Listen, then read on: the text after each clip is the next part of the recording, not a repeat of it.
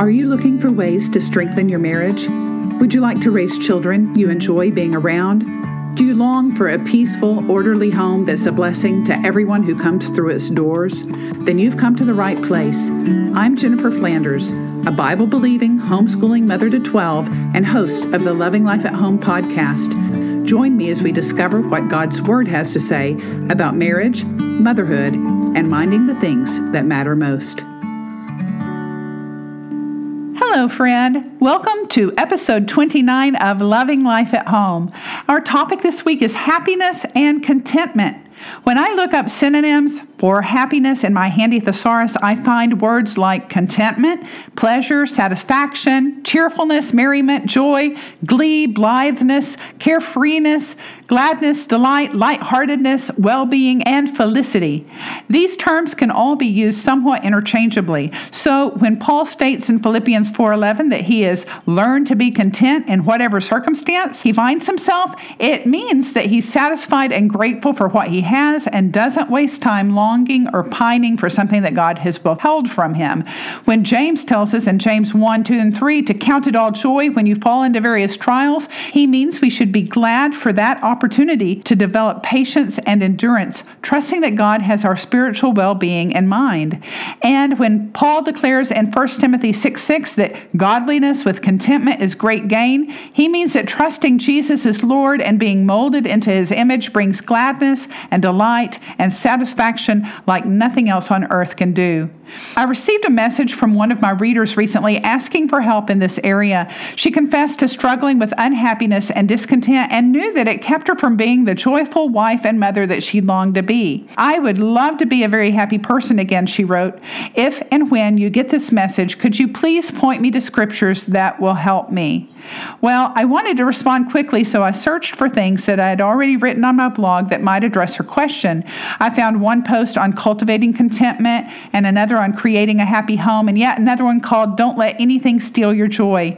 These were all great articles that address different aspects of this topic, and I'll link them in today's show notes. But when it comes to listing specific scriptures that might help an unhappy or perpetually miserable person find her way out of the pit, I came up empty.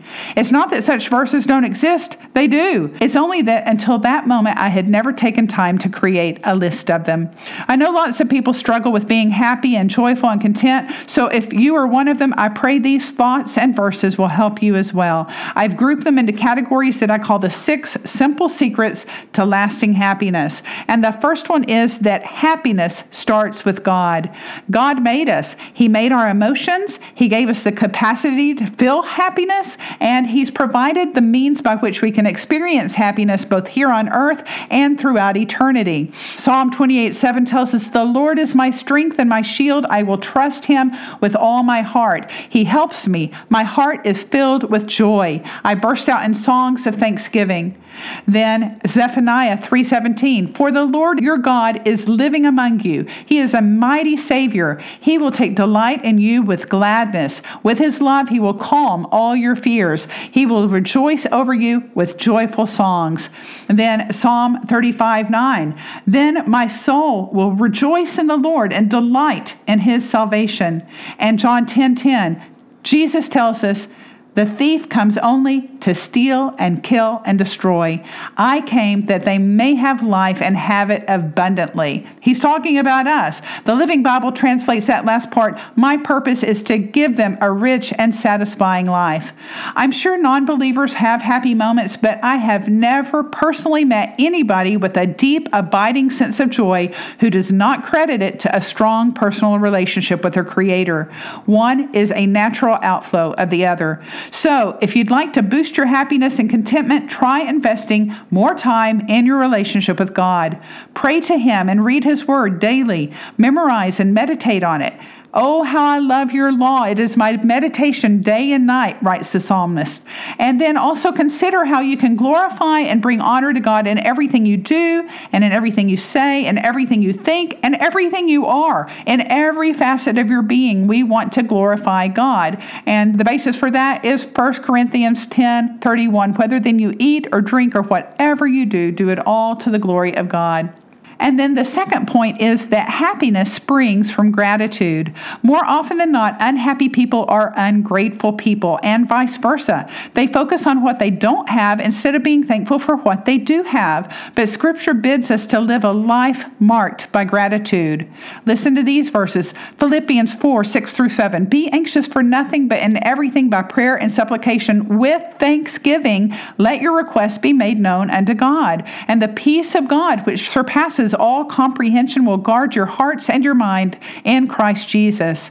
Or Ephesians 5:18-20. Be filled with the Spirit, speaking to one another in psalms and hymns and songs from the Spirit. Sing and make music from your heart to the Lord, always giving thanks to God the Father for everything in the name of our Lord Jesus Christ. Or how about Psalm 95:1-2? Oh, come, let us sing for joy to the Lord. Let us shout joyfully to the rock of our salvation. Let us come before his presence with thanksgiving, and let us shout joyfully to him with psalms. Then Psalm 104-5, enter into his gates with thanksgiving and into his courts with praise. Be thankful unto him and bless his name, for the Lord is good. His mercy is everlasting and his truth endures to all generations. You cannot feel truly grateful and completely miserable at the same time. So rather than enumerating your troubles, practice counting your blessings instead. Maybe you could keep a running list of all God's mercies and blessings and answered prayers in a gratitude journal, and offer up sincere prayers of thanksgiving for each one. Or buy a stack of cards and write notes of thanks to people who have helped you along the way, and say thank you in person to those who do kind things for you. Put to death any notions of entitlement and accept every new grace with unmitigated appreciation and delight. My mother did an excellent job of directing me to be grateful for every age and stage that I passed through. She reminded me I would never, ever again get the chance to be 10 or 12 or 20, and she cautioned me not to wish it away. If you spend your time wishing to be old enough to get your ears pierced or to wear makeup or drive a car or date a boy or get married or go to college or whatever else the next big milestone might be, you will completely miss out on all the wonderful opportunities that are available to you in the here and now. I really took that message to heart and carried it with me into adulthood. Now it takes the form of 2 running lists that I keep. One I call my empty nest list and fill it with all the things that interest me but that I don't have time to do as a busy homeschooling mom of lots of young children. Things like taking salsa dancing lessons, or learning the art of glass blowing, or attending seminary, or volunteering at the local crisis pregnancy center. I have a full page of things that interested me at one time or another that I just turfed to someday in the future, because I know that once I finish raising my children and homeschooling them for decades, that I'm going to need something to fill up my time once the last one leaves home. So in coordination with that empty nest list, I also keep what I call my do it now list. And that's full of all the things that I especially enjoy about my children's growing up years, and I want to treasure while I still have the opportunity to do so, like reading aloud to my children, or cuddling my babies, or baking cookies together, or actually setting aside whatever I'm working on to pay attention when those little ones call, Mom, watch this.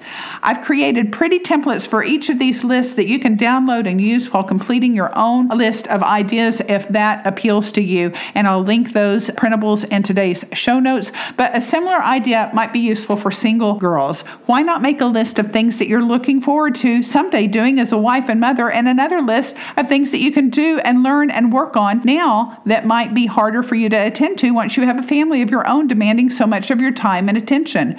A few ideas that definitely would have made my list as a single girl: learning to sew and to do other handcrafts, attending homeschool conventions, which I actually did before I was ever even married or had children. I was going to homeschool conventions because I knew that was something I was interested in. And I'm glad that I did it while I had time in college, because once I got married, we started having children right away, and I certainly didn't have much time to attend those kind of conferences for many years thereafter. Then also reading lots of books that addressed various aspects of homemaking that interested me, studying the Bible in depth, filling up a hope chest with hand-crocheted baby blankets and other handmade household items. If I had it to do over again, I probably would have spent a little time learning to cook before I had a family to feed of my own as well.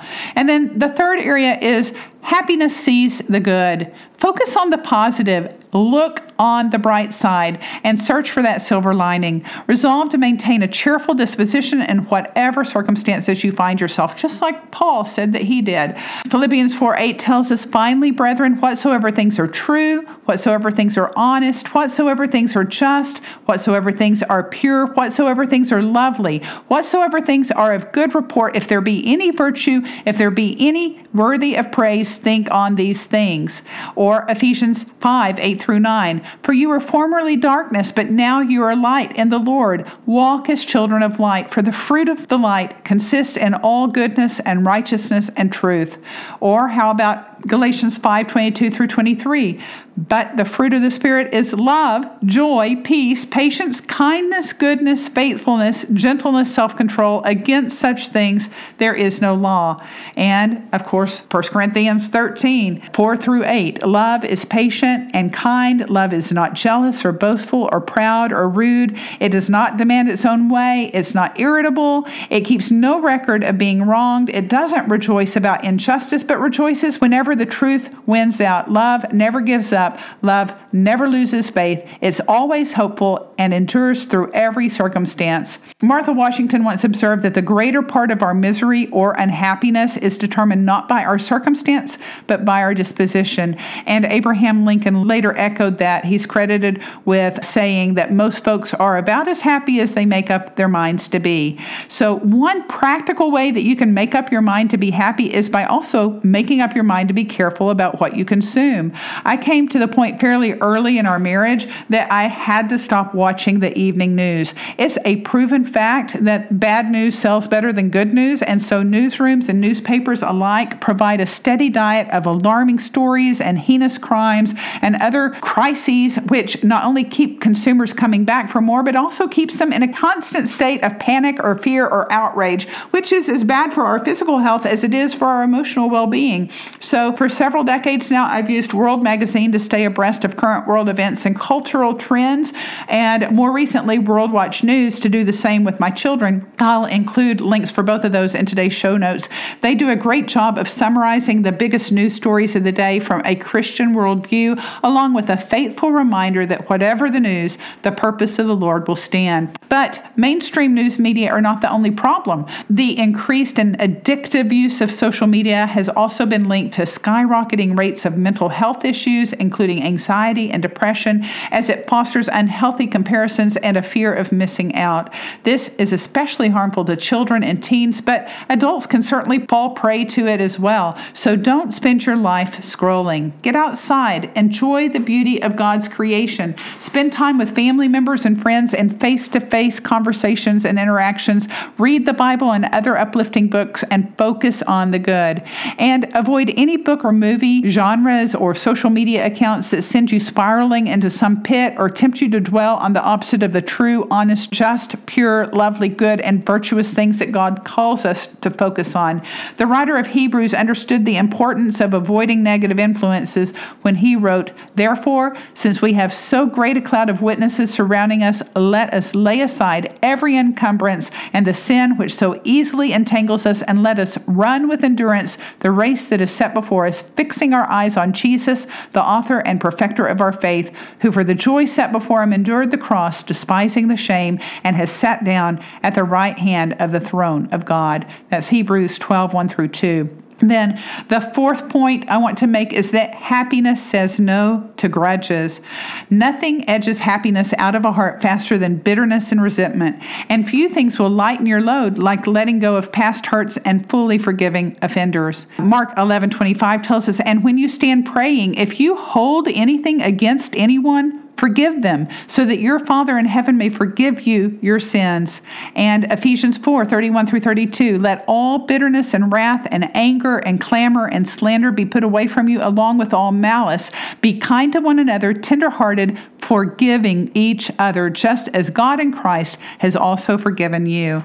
Or how about Colossians 3:12 through 14? So, as those who have been chosen by God, holy and beloved, put on a heart of compassion, kindness, humility, gentleness, and patience, bearing with one another and forgiving each other. Whoever has a complaint against anyone, just as the Lord forgave you, so also should you. Beyond all these things, put on love, which is the perfect bond of unity.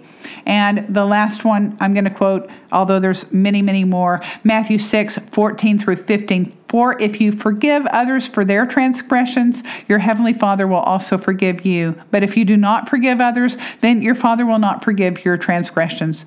Happiness and bitterness cannot coexist in the same person. Contentment and resentment are polar opposites. So whether for major offenses or minor irritations, be quick to extend forgiveness to those who have wronged you. Do not harbor grudges or give place to resentment, because doing so will steal your joy.